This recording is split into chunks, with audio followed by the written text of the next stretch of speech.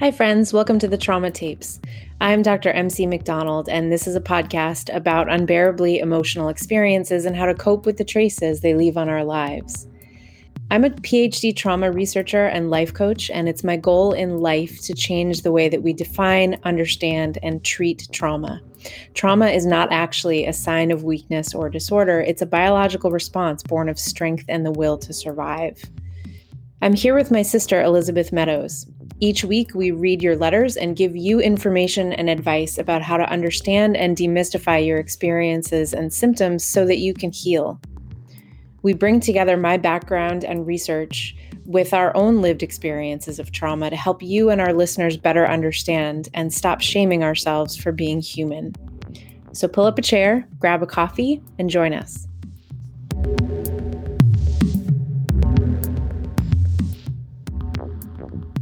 Okay, so one of the things we wanted to do today was talk a little bit about who we are, because we haven't done that a lot. And the reason for that is because we don't like talking about it. We've established. So I'll tell you a little bit about me, and then Elizabeth will tell you a little bit about herself, and we can ask each other questions. Maybe that'll make it easier for us. Okay. I like that. We're both good at questions. Yeah. That was instilled in us from a very young age. Yeah, how to ask questions. So I'm MC. I have a PhD I have an interdisciplinary degree. I call it trauma studies. That doesn't actually really exist fully. But I bring together philosophy, psychology, and neuroscience to look critically at the field of psychology in general. And my specialty within that area is trauma. So I've been researching trauma for more years than I would like to admit, because I just realized I was saying 10 years and it was longer than that, and I don't like that. So, but yeah, I started, I did a master's degree in psychoanalysis and philosophy, and I focused on Freud and mourning and loss. And actually, the timing of that just happened to coincide with the death of both of our parents in 2005 and 2008, which was a bizarre experience because I sort of felt like, I had started researching that and writing about it, and then they died. And so it sort of felt like the universe was going like, okay, you want to talk about mourning? Here you go. Right. Not that I actually believe that it works that way, but the timing was interesting. And then, when I went to my PhD program, I picked trauma as a topic. And so somewhere in grad school, I got a life coaching certification. So I've been coaching as alongside my research and writing and teaching. I'm on my third book right now. So I'm a writer as well, which feels like a weird thing to say, but it's a thing. After the third book, you could say that. Right? Like, right. At what point does it feel comfortable? Guess what? You're a writer. Right. I think that's it. Do you have questions? Did I skip anything?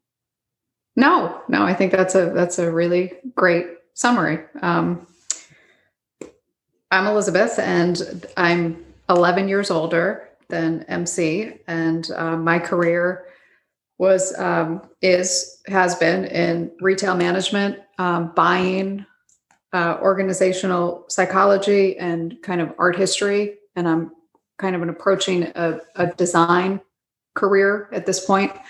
So I've had a lot of different experiences, a lot of human resources, a lot of managing large teams, small teams, in different retail organizations in Boston, in the Boston area, and in the Southeast down in Virginia. And,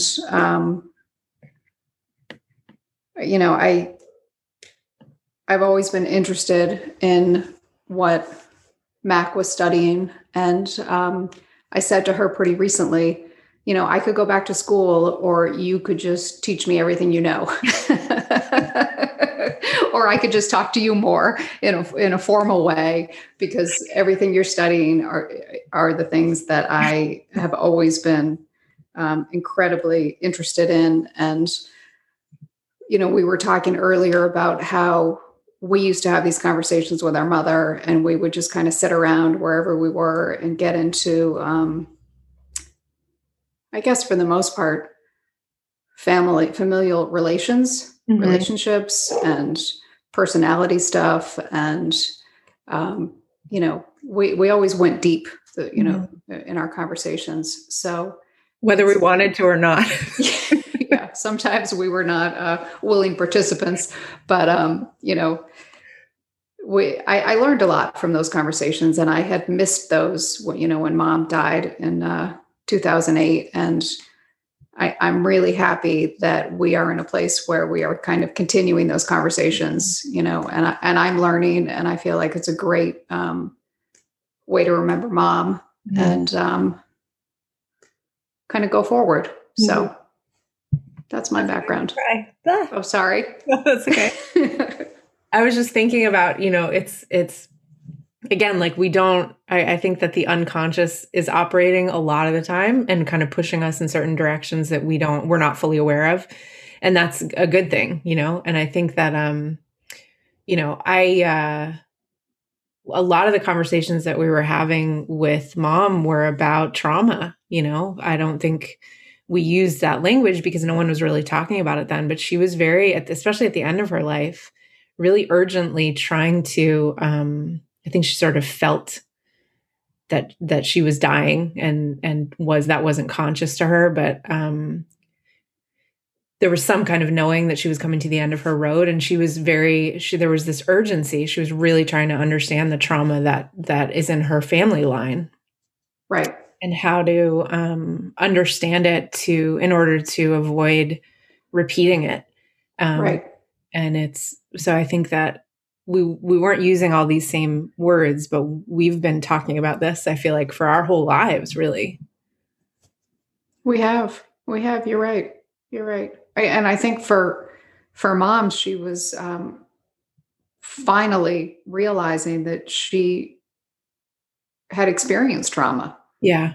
I think she denied that for a long time. And towards the end of her life, I think the gravity of what she had been through personally was starting to sink in a little bit. Totally. And I think, interestingly, like, the denial of that was both, this is actually weirdly kind of the theme of today too. It was both the thing that saved her and also the thing that got in her way, Yes. Yes. Because there was this sort of black box of her life that she didn't understand, that really, I think, just got in the way a lot of the time. Not that she wasn't wild, she was very high functioning, yeah. Yeah. Right. I mean, we could talk about this for days, but I think the way her trauma manifested looked different from the way that it manifested for other members of her family. And it wasn't as easily recognizable to her. So, right.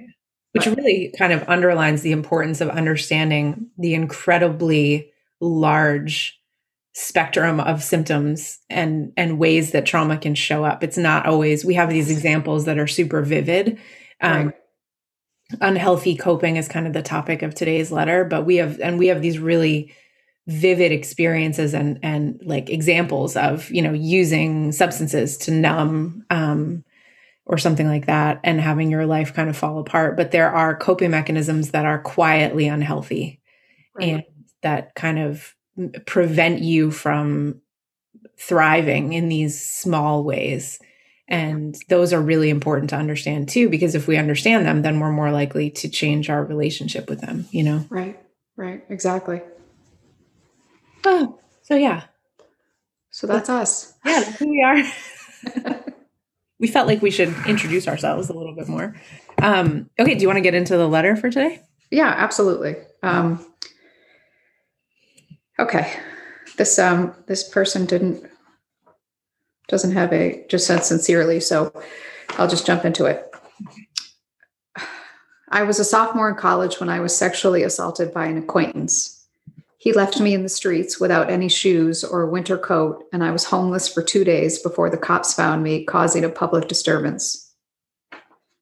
I've done all the work, gone to several therapists and psychiatrists. went the homeopathic route and got acupuncture and Chinese medicine, purchased a SoulCycle bike and an elliptical. But the main thing I still struggle from my trauma is this: my body.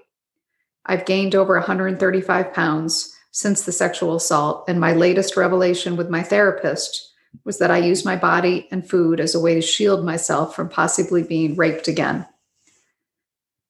That my story is I emotionally eat and have gained weight as a result of my trauma, as well as being diagnosed with bipolar disorder since the sexual assault and struggling with the side effects of being on medication. How do I stop dissociating from my body and tell my body to stop eating itself to an early death? What can I start doing to shed the emotional weight? Where do I go from now? Mm-hmm. That's heartbreaking. It is heartbreaking. So you asked about your coping, not about your trauma. So we're going to focus on your coping and talk about healthy and unhealthy coping. But I do also just want to say that I'm sorry for what you went through. That's horrible. Yeah. I can't even imagine being the victim of something like that. I truly don't understand how you go forward from there. Mm-hmm. And that's, I think, that we do is one of the most amazing human triumphs. And it gets lost and we become ashamed of it because we survive sometimes by reaching for coping mechanisms that turn out to be not so healthy, Right. So I just want to jump in. I have a bunch of things to say and I want to make sure okay. You're not alone in this. And I want to say that putting on weight and keeping it on are both documented coping techniques that both men and women engage in after violence, especially sexual violence. So I just want to say that because I just want to kind of demystify that coping technique because there's nothing to be ashamed of here. Like we were just talking about a minute ago, when it comes to our mom, that sometimes coping mechanisms are really obvious and sort of like, what is the word I'm looking for? Not cliche, but like expected, or like we the veteran who is abusing substances in order to numb, like we expect that, we recognize it, we see it, but other coping mechanisms are not talked about. And part of that is because of the shame around obesity in general, right? So you've got like layers and layers of shame working. I want to quote, even just to kind of back this up even further. So Bessel van der Kolk wrote a book called The Body Keeps the Score. We talk about it all the time. Everybody should read it. If you have not read this, letter writer, please go read it.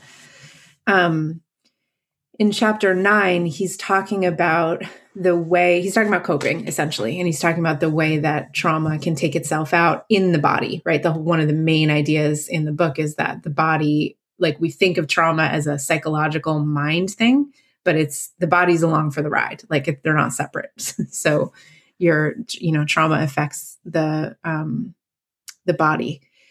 And he talks about a rape victim who says, overweight is overlooked, and that's the way I need to be. Weight can protect men as well. Vincent Felitti recalls 2 guards at a state prison in his obesity program.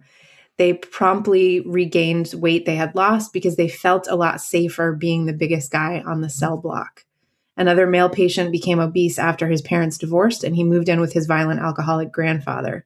He explained, it wasn't that I ate because I was hungry and all that. It was just a place for me to feel safe. All the way from kindergarten, I used to get beat up all the time. When I got the weight on, it didn't happen anymore. Although widely understood to be harmful to health, each adaptation, such as smoking, drinking, drugs, obesity, is notably difficult to give up. Little consideration is given to the possibility that many long-term health risks might also be personally beneficial in the short term. We repeatedly hear from patients of the benefits of these health risks. The idea of the problem being a solution, while understandably disturbing to many, is certainly in keeping with the fact that opposing forces routinely coexist in biological symptoms. when one sees the presenting problem is often only the marker for the real problem, which lies buried in time, concealed by patient shame, secrecy, and sometimes amnesia, and frequently clinician discomfort. So, sorry, that was a long passage that I just quoted. I feel like I should have warned you. But I think it's really important to kind of pause here and just understand that you say in the letter, and I think this is, you're speaking to something that other people have experienced as well. When it comes to coping, the problem is also a solution. And we need to kind of understand that first. Does that make sense? Yeah. Yeah. So, coping is a natural and life-saving adaptation to trauma. So if trauma is unbearable experience, when we can't bear something, but we have to endure it, we have to go on, we adapt. And so you reached for food as a way to make yourself safe. And it's critical that you forgive yourself for that. For two reasons. One, it saved your life. And two, you cannot make change by shaming yourself. Does that make sense? It does. It does. So she was trying to protect herself. Right. So she was trying to take care of her. It's almost like a coping thing got, faulty wiring in a way. Mm-hmm. Like the intention was to protect herself. Yep. But it's not even faulty wiring. The wiring is actually working exactly as it should. Right. You're like, I need to, and we can use the example of substance abuse too, right? Like I need to numb out. I'm so overwhelmed that I cannot function. Like I need to numb out. And so you reach for something that numbs you. Yeah. And that could be alcohol, that could be food, that could be sex, that could be, Instagram scrolling, like that could be. And it's super important that we understand that coping is inherently life-giving. Okay. I understand what you're saying.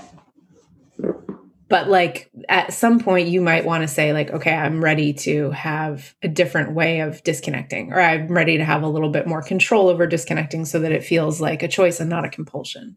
Mm-hmm. I get the question a lot, like, and this is really hard to kind of understand. I feel like I talked about this last time, but I get the question a lot of like, okay, I'm watching TV or I am scrolling through Instagram or I'm, drinking a couple times a week, like I'm numbing. So that's bad. And that's just wrong. Like we need like a more nuanced understanding of numbing. Numbing is necessary sometimes. What you want to do is be able to engage with it like a tool rather than something that has power over you. And so sometimes that may mean like that if you've been reaching for alcohol to numb and you're realizing that you no longer have control over your use of that substance, then you don't throw out the numbing. That's necessary. You throw out the alcohol. Okay. And then you're like, okay, what can I engage with in a way that's more safe? You know what I mean? Yeah. Yeah. These are biological adaptations that we've evolved, and they're actually really cool. Like, I know it doesn't sound that way, and it might not feel that way, and I don't mean to be disrespectful, but it's sort of genius that when the body feels unsafe, it protects itself by putting on and holding weight. Right. And by the way, this also happens when you have elevated stress hormones. So when you're not even overeating, right? When you're just living through a pandemic, for example, you may find that you may find that you gain weight around your belly and that it's hard to take it off. One of the reasons is because it has nothing to do with what you're eating or your activity level, but the fact that cortisol and stress hormones are sending messages to your body that you're in danger. And so holding on to weight is a way to be stronger and more hardy. And so your body has evolved like a genius thing to not lose too much weight too fast. Okay. That's kind of cool, you know? Yeah. I think you're right, though, understanding that it's hardwired sometimes to do these things will take the shame out of it. Totally. Yeah. Totally. It's not your fault, you know? No. It's like a biological response. Right. to be safe, to want to be safe. Right. This is sort of a gross example, but like the easiest way to think about this is that not all animals can throw up, right? Right. So when you eat something poison, your body rejects it. Right. You don't choose that. If you could choose, you'd probably choose not to. But your body is saving you. And it's not pleasant. You wouldn't want to then say like, oh, this is a thing I want to do all the time, right? You would say like, oh, this is really unpleasant and it saved my life. Those two things can coexist at the same time, you know? Yeah. Yeah. Okay. I know that's kind of gross, but no, it helps. It makes sense. So you picked this coping technique and, you did that unconsciously and there's nothing to be ashamed of here. From a biological level, there's nothing to be ashamed of. Your body's just keeping itself alive. So could you get to a place where you actually like kind of thank it for that rather than shame it? Oh, I love that. Because I always say to people, like, could you forgive yourself for what you reached for when you were struggling? Like, right.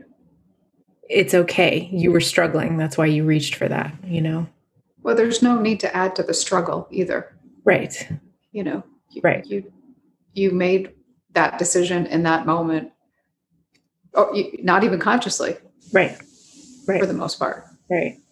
And I think like you all the science on change and how to make change says that you get a lot more traction with compassion than shame. So if you can't get to this place where you're forgiving yourself and feeling gratitude and all that stuff yet, that's okay. But just lean on the science and be like, okay, if I want to be more likely to actually feel different and eat different and move differently, then I need to like let go of this shame because it's going to get in my way. Yeah. I need to get out of that cycle. Right. Totally. Okay. There's a sneaky thing in the letter. I've done all the things. Right? I've done all the work. Yes, I've done all the things. Yeah.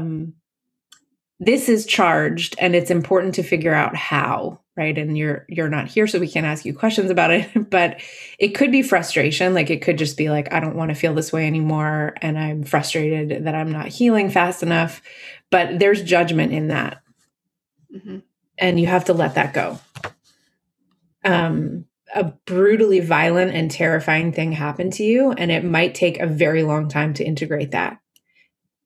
That's okay. It's also likely that some pieces of that experience are going to stick around, maybe forever. That's okay. You can shift how you relate to those pieces, and this will change how you feel in general completely. But you have the frame of like, there's something in here. And again, I don't know like what the particulars are, but typically it's like, I'm doing this wrong, or I should be here by now and I'm not. Do you know what I mean? like Right. That. Yeah. I think with integration too, it's, I can only speak to my own experience and my own trauma. I have done things. I've done a lot of different things, and I am continuing to do things to help integrate that into my life. This is never going to end, right? For me, right? And some of the things that I've tried have worked, and some of them have not. And I'm going to continue to try to integrate it into my life and make it part of my journey. And I think you're right. Once you get into that, well, I did X, Y, and Z, and I'm frustrated because I don't feel better. Right. Is judgmental. Right. It's painful. Right. Totally. I love the toolbox idea. I kind of came up with this randomly when I was working on a project this summer and like became completely obsessed with it, where it's like, okay, instead of everyone's always looking for the one thing that's going to fix it. Here's the one pill. Here's the one method. Here's the meditation tape I'm going to do that's going to fix all my problem, and it's, that's a very like, that comes from a very earnest and sweet place where we just want to be better. We don't want to feel like this anymore. But we have to come to a place of acceptance that we need a toolbox, not just one tool. Right. Because if you buy a home and you now own it, you don't just have a hammer and that's it. You have a hammer and a wrench and all these other things and a screwdriver and a drill, and that's about all I know about tools. And not only do you have those tools, like it might be frustrating when the dishwasher starts leaking for the 9th time that year.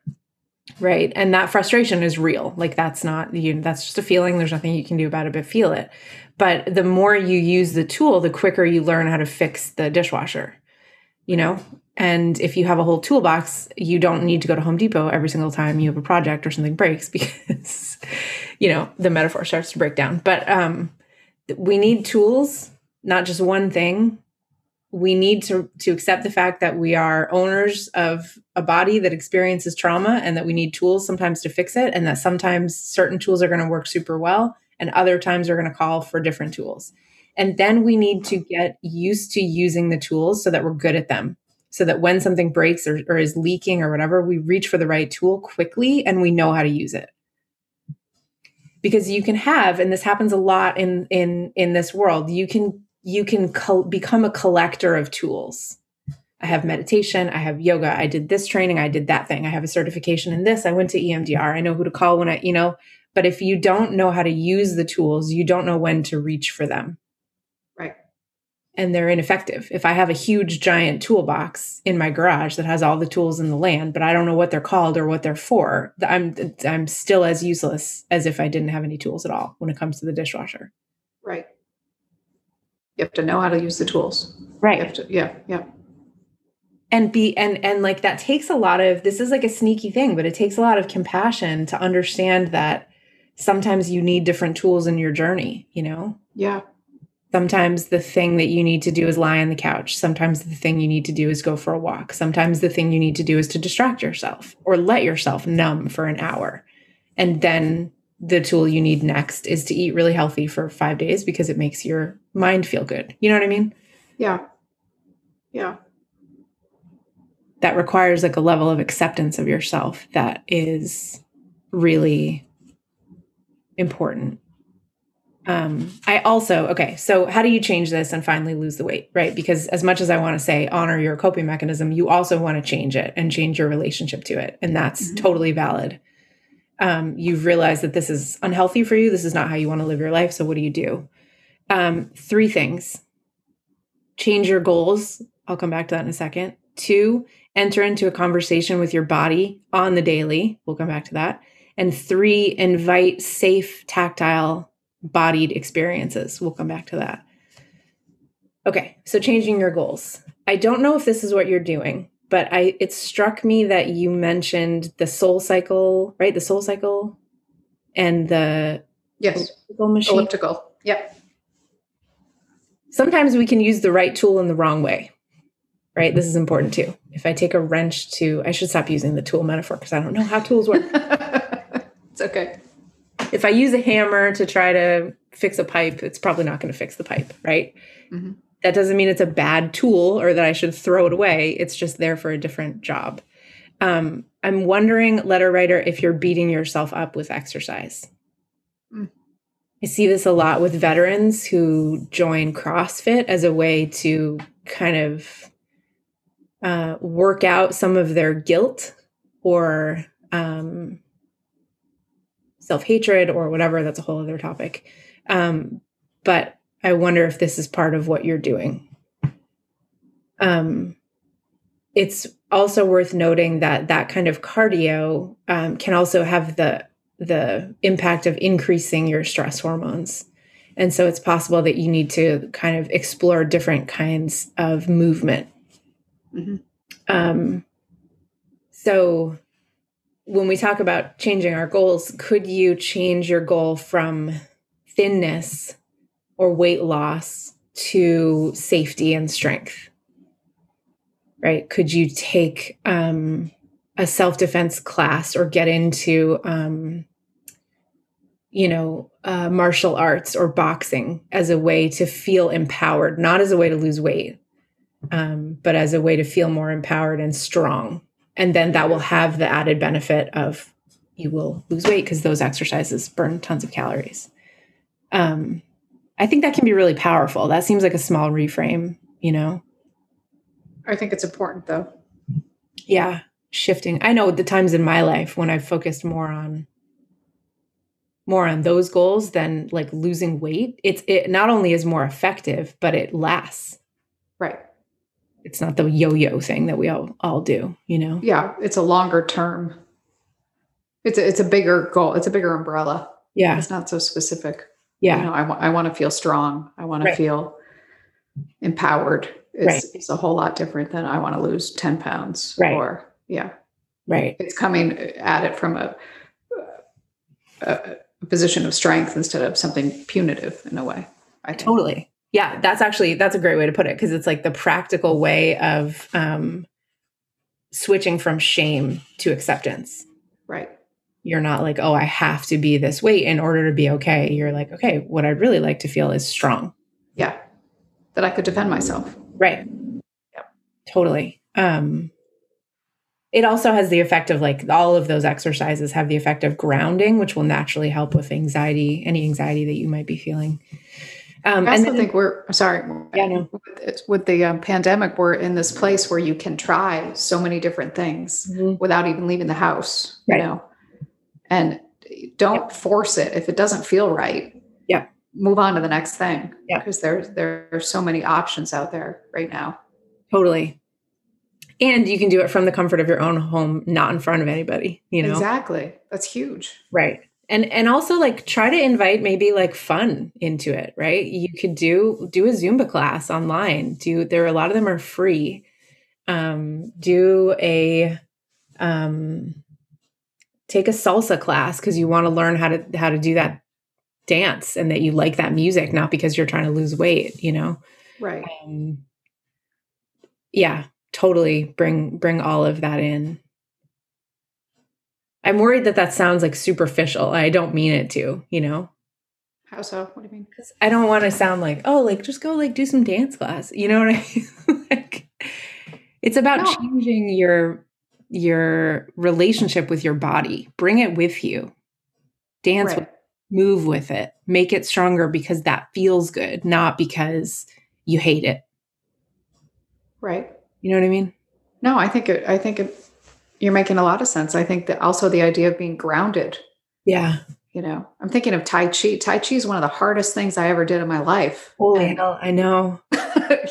You do. Try that. And you're just so, if you've seen people doing it, they're so strong in their stance. Yep. And they're completely straight to the ground. Yep. I mean, it could be fun just to experiment with different things and see if something, what sticks to the wall, what works, right, or what feels good. Right. And if it doesn't, don't do it. Don't go back, close the computer, stop in the middle of the class, like give yourself that, because that's important too. Right. Is that you're letting your body like say like, no. Yeah. This doesn't feel right. Yeah. Right. Running is never going to be a thing that I do. Like never. Lots of other things will. That's okay. I can listen to myself about that. And it doesn't mean that I'm like a failure of a human because I don't run, Yeah. Yeah. Yeah. And I think like cognitively, when we talk about changing our goals, the goal of trauma healing is integration, not getting over. Getting over is not possible. That's not how the brain works. You can't, I don't know who came up with this concept, but they were wrong. You can't get over things. That doesn't mean you can't heal though.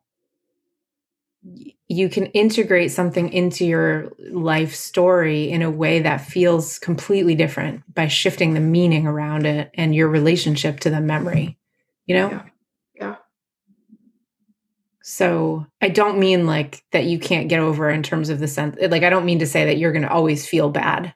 I think that there might be traces of this experience that stick around forever, but you can change the way you relate to those traces. I used to think that I've struggled with anxiety since I was like, born.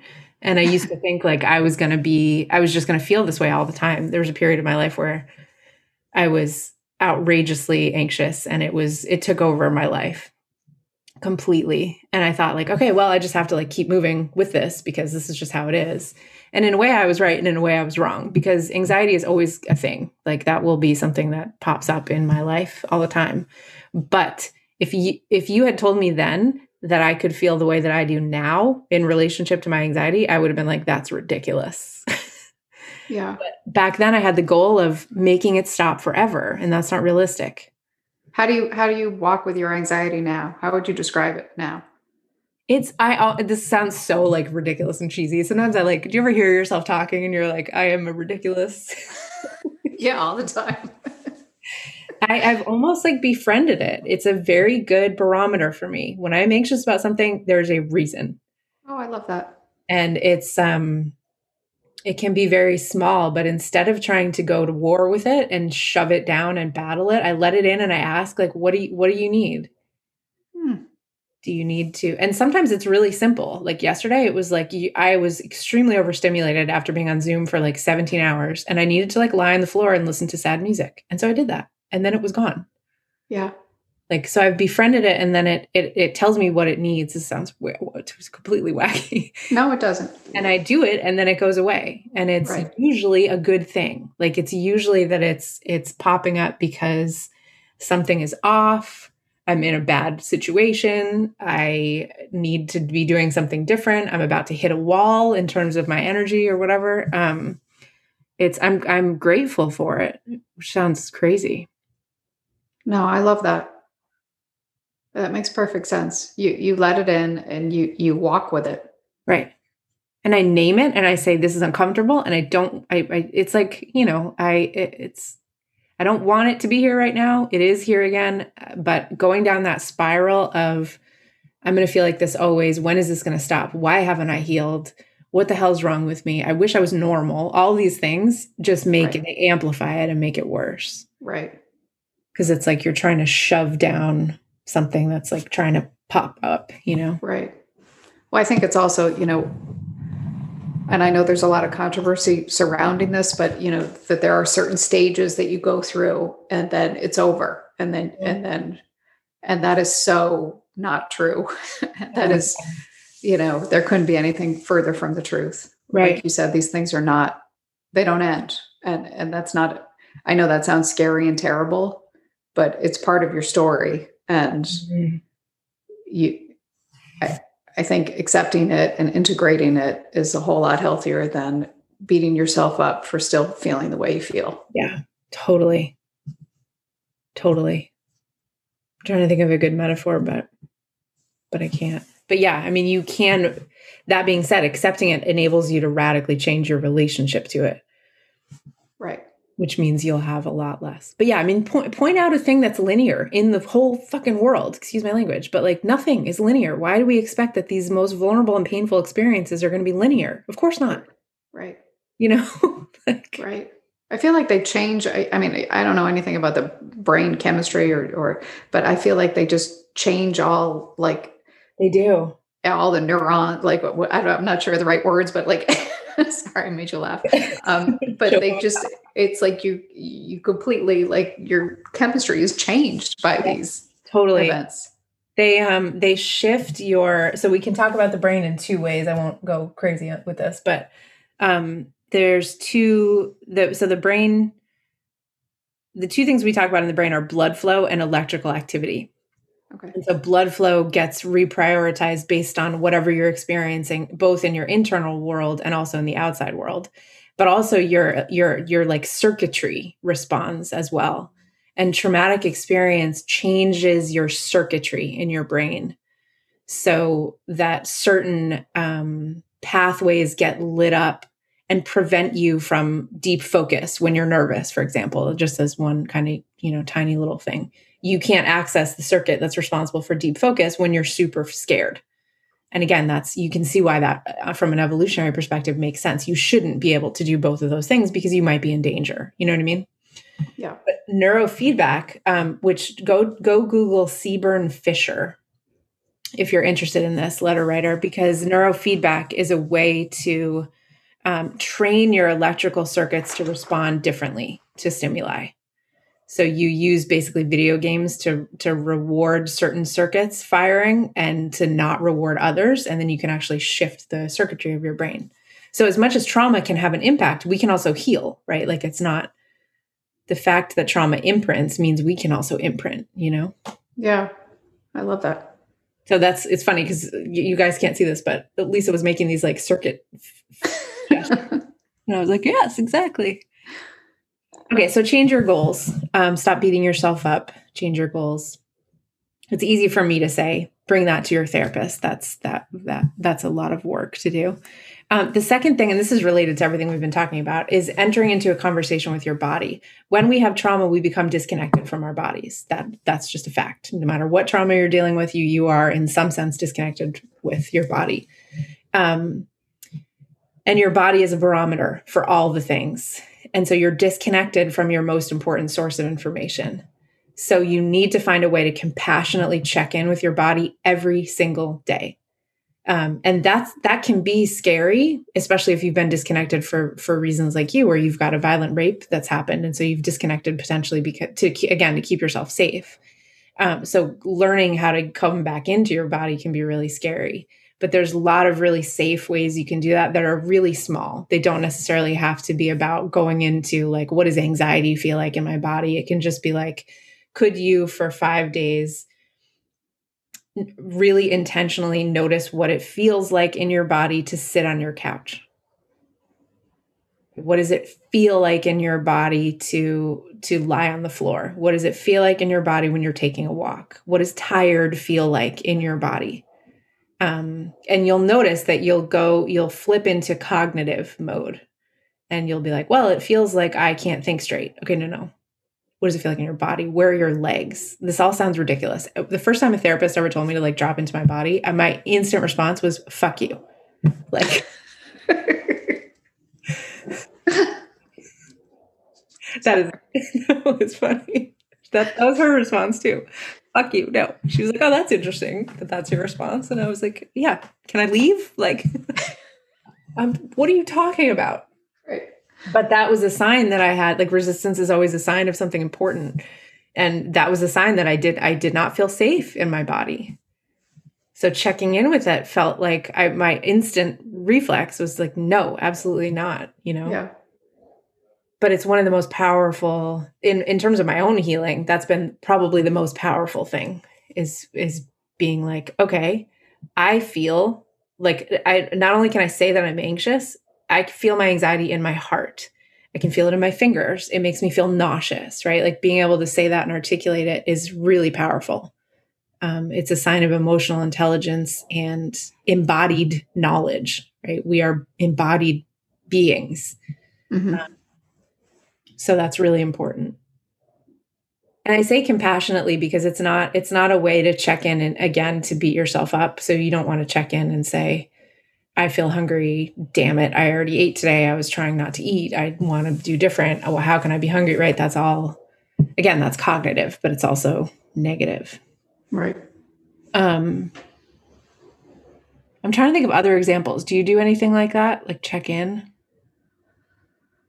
Oh, physically? Yeah.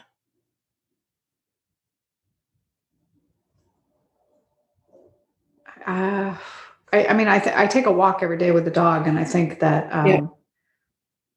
I try very hard now to be completely in my body during that time. Yeah. And it's not a lot of time. Yeah. Out of the day, but it's I'm outside in nature or whatever's going on weather-wise, and I just try and feel. Sounds silly, but like my feet as they hit the ground, and how whatever's going on weather-wise feels against my face, and I try to be really present during that one time of the day, which is probably the only time I'm really doing it. But it's it brings peace. It brings a sense of I'm completely in this moment right now. Mm-hmm. I mean, you're describing grounding. Like that's exactly right. Yeah.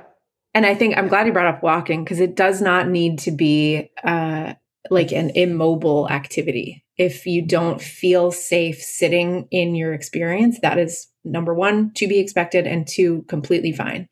Yeah. You can do it while you're walking. You can do it while you're, whatever, in the shower. You can do it while you're washing dishes. Like, it's just, the point is bringing yourself into, it's like you're turning on that channel just to see what's there.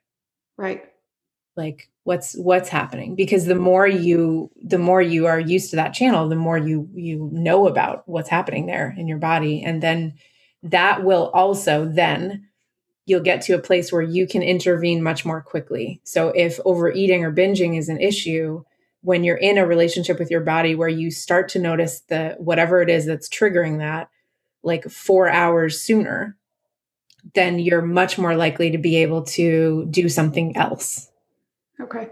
And notice that you need to numb, or that you're feeling overwhelmed, but then you choose the tool rather than the tool choosing you. Oh, I love that. Yeah. Super life-changing. Yeah. And then the last one was inviting safe tactile experiences. I don't know what your life looks like, if you have a partner, if you have people around you, a dog, anything like that. But it's really important when we have violence against the body that we give the body opposite action, opposite experience. So you had the feeling of violation and violence and lack of safety. So it's really important that on a daily basis, you give yourself the opposite experience.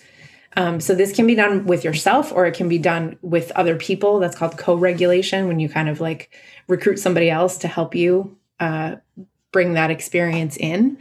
So that could be hugs, that could be hand holding, that could just be like gentle touch. And you can do that with yourself, right? Like you can hug yourself, and the poor little part of your brain doesn't actually know the difference between when you're hugging yourself and when someone else is hugging you. So some of the same positive chemicals get released, which is I think is kind of cute. Poor little brain. Cute. But bringing those things back in and choosing them is a way of like giving yourself the opposite experience. And there's a whole world of stuff you can do in that area. Does that make sense? Yeah. We get tricked, I think, when we have had violence into thinking that we are permanently not fully in charge of our bodied experience. And we then like find other experiences that mirror that to sort of prove it to our unconscious. And so it's really, really important to engage in ways intentionally, where we are saying, okay, I'm going to give myself the following tactile experience. I'm going to hug the dog for 30 seconds and just feel how lovely and warm that feels. And this is an example. Then you kind of cognitively flip that on and imprint it and say, I'm giving myself positive touch, safe touch. Yeah. Okay. Last thing. Oh, go ahead. Sorry. No. These things might feel funny to do or uncomfortable, but it's like an assignment, right? It's something you just have to keep doing over and over and over again. Yep. Okay. And do it like you can do it however you want. Angrily is fine. Talk about how this is crap and this person told you to do it and it's dumb. You're still doing it. Right. You're still getting the benefit. Right. Okay. But and even just a couple days, I think if you do some of these things, you'll start to see a change. Yeah. Like, one of the smallest things, I love this for anxiety. Hold on. I don't know why I'm going to like show this because it's a podcast, but I have these little acupressure rings. Have you ever seen these? No. Did we talk about these before? That looks like it hurts. It doesn't. You feel it, but it doesn't hurt. So the letter writer talked about acupuncture, I think, and acupressure. These rings you can buy on Amazon. I think I have like 40 of them in my desk drawer for $9. And you can just roll them over your fingers, and it comes with a chart, and it tells you like where to roll for certain effects based on acupressure. And that can describe what it looks like. Yeah. Okay. So it's a little like spiky looking ring that you can roll over your finger. And it brings sensation, but not pain. Like you can push. It's like rubber. It's not. It's metal. Oh, it's metal? Yeah. Yikes. Okay. Yeah. It's not, this is weird to try to describe. It's not like spiky, like in the sense of like needles. It's spiky in the sense of like, it's like a scrunchie, but a metal scrunchie. Okay. Does that make sense? Yeah, like wire kind of. Yeah. Yeah. You can kind of roll it, but you can push it against your skin pretty hard and it doesn't like feel lots of pain. Little tiny things like that people told me about forever. And I was like, that's dumb. That's dumb. That's dumb. Just try it. It might work. You're right. Yeah. All the stuff is based on brain science. It's not hooey, you know? Yeah. So trust it. Okay. Last thing. This is super powerful. David Morris wrote a book called The Evil Hours. And he said that trauma is the glimpse of truth that tells us a lie, the lie that love is impossible, that peace is an illusion. Trauma is what happens when you catch a surprise glimpse of the darkness in the world, the coming annihilation, not only of the body and the mind, but also seemingly of the world. Trauma is the savagery of the universe made manifest within us, and it destroys not only the integrity of consciousness, the myth of self-mastery, and the experience of time, but also our ability to live peacefully with others. Almost as if it were a virus, a pathogen content to do nothing besides replicate itself in the world over and over until only it remains. Trauma, again, is the glimpse of a truth that tells us a lie, the lie that love is impossible, that peace is an illusion. I know. Wow. I know. The truth is that a terrible thing happens to you, and it revealed to you something very deep, which is that we are vulnerable in the world. And we are vulnerable to physical bodily harm, to psychological destruction, to the experience of deep distrust that we feel like we can't recover from, right? Like, that's a truth. The lie is that you have to stay there. The lie is that that reality is the only reality, that that truth is the only truth. It coexists with other ones. So don't let that one take over all the rest of your life. Wow. Trauma is a truth that tells you a lie. Yeah. That's like right on. I know. Gives me goosebumps. I know. It's like a little bit shattering, you know? But real. Mm-hmm. But honest, but hopeful too. Yes. Oh. Yeah. You know, I had a therapist who very sweetly for like 3 years just reminded me every single week that the darkness was not the only thing. It can feel like the only thing. Yeah, and I would go back every week and I'd be like, well, what about this? And he'd be like, yes. And right. Like, not that that doesn't exist. It is a truth. It does exist. The lie is that it's the only thing. That's powerful. Yeah. Okay. I hope that's helpful, letter writer. I feel your pain, and I hope that is helpful in some way. Thank you also for writing, because you are certainly not the only person who's gone through this or going through this. And so your story helps other people understand their own experience too, you know? It's very brave to tell your story like that. Yeah, it is. It is. And especially about the coping, you know, no one talks about that. Right. And that's, please forgive yourself for what you did to survive. Yeah. Give yourself a hug. Yeah. Yep. Okay. Tiny little joy. Sure. You have one? I do. Do you?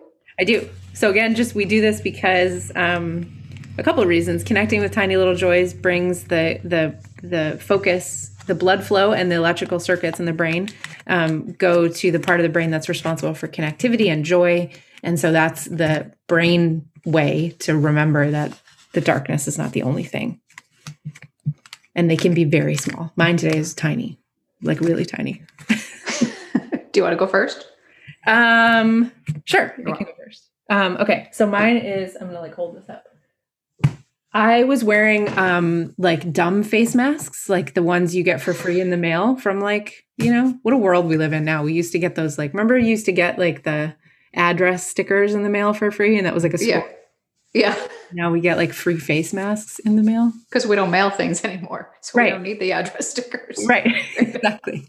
But we adapted. And so I was wearing, and I hated them all. Like, it was just whatever free face mask I got. I have that one too. You? Yeah. Shut up. That's the one I wear all the time.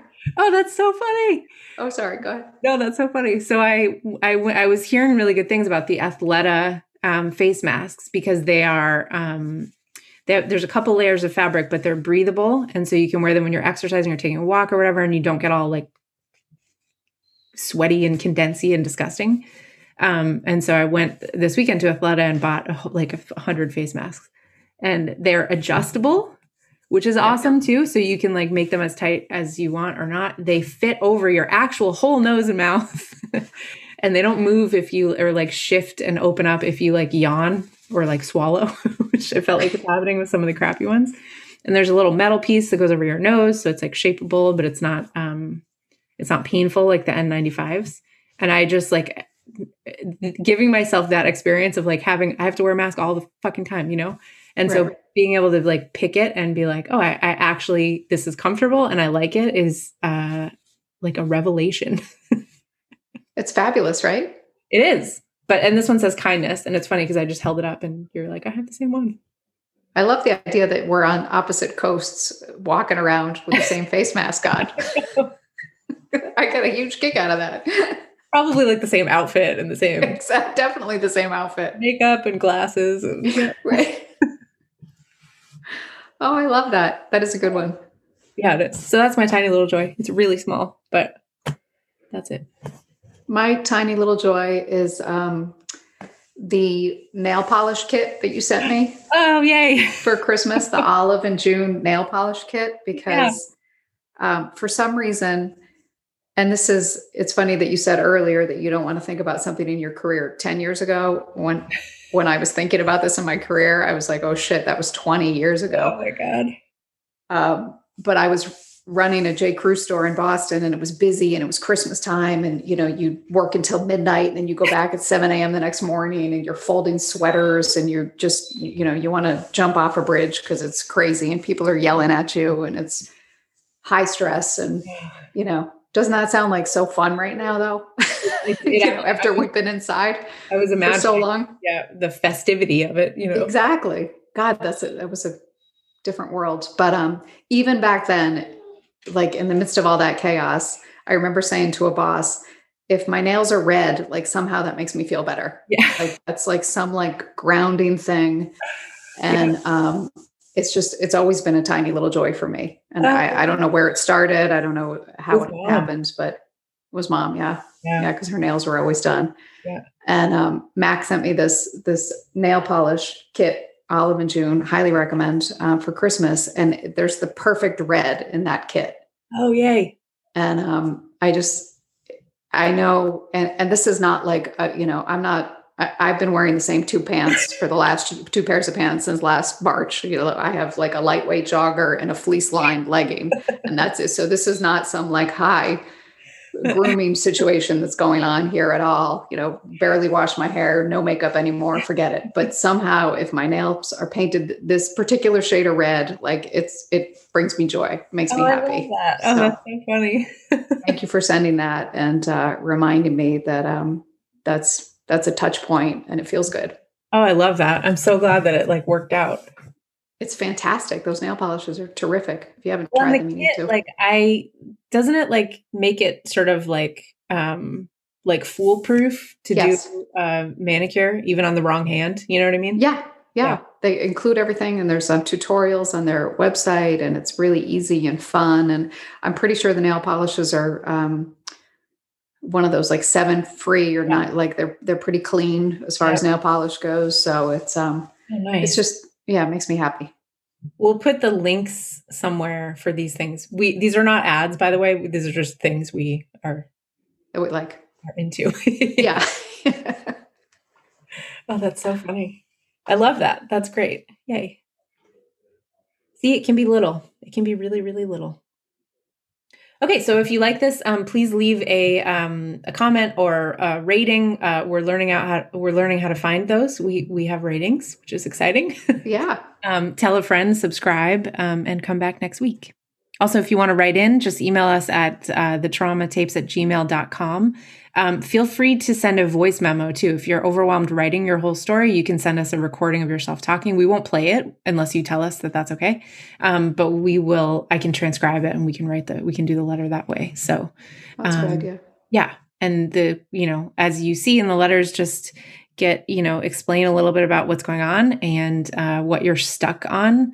And we will explain it and try to help you understand it and heal. Okay. Okay. Good to see you. Thanks, guys. You too. Thanks.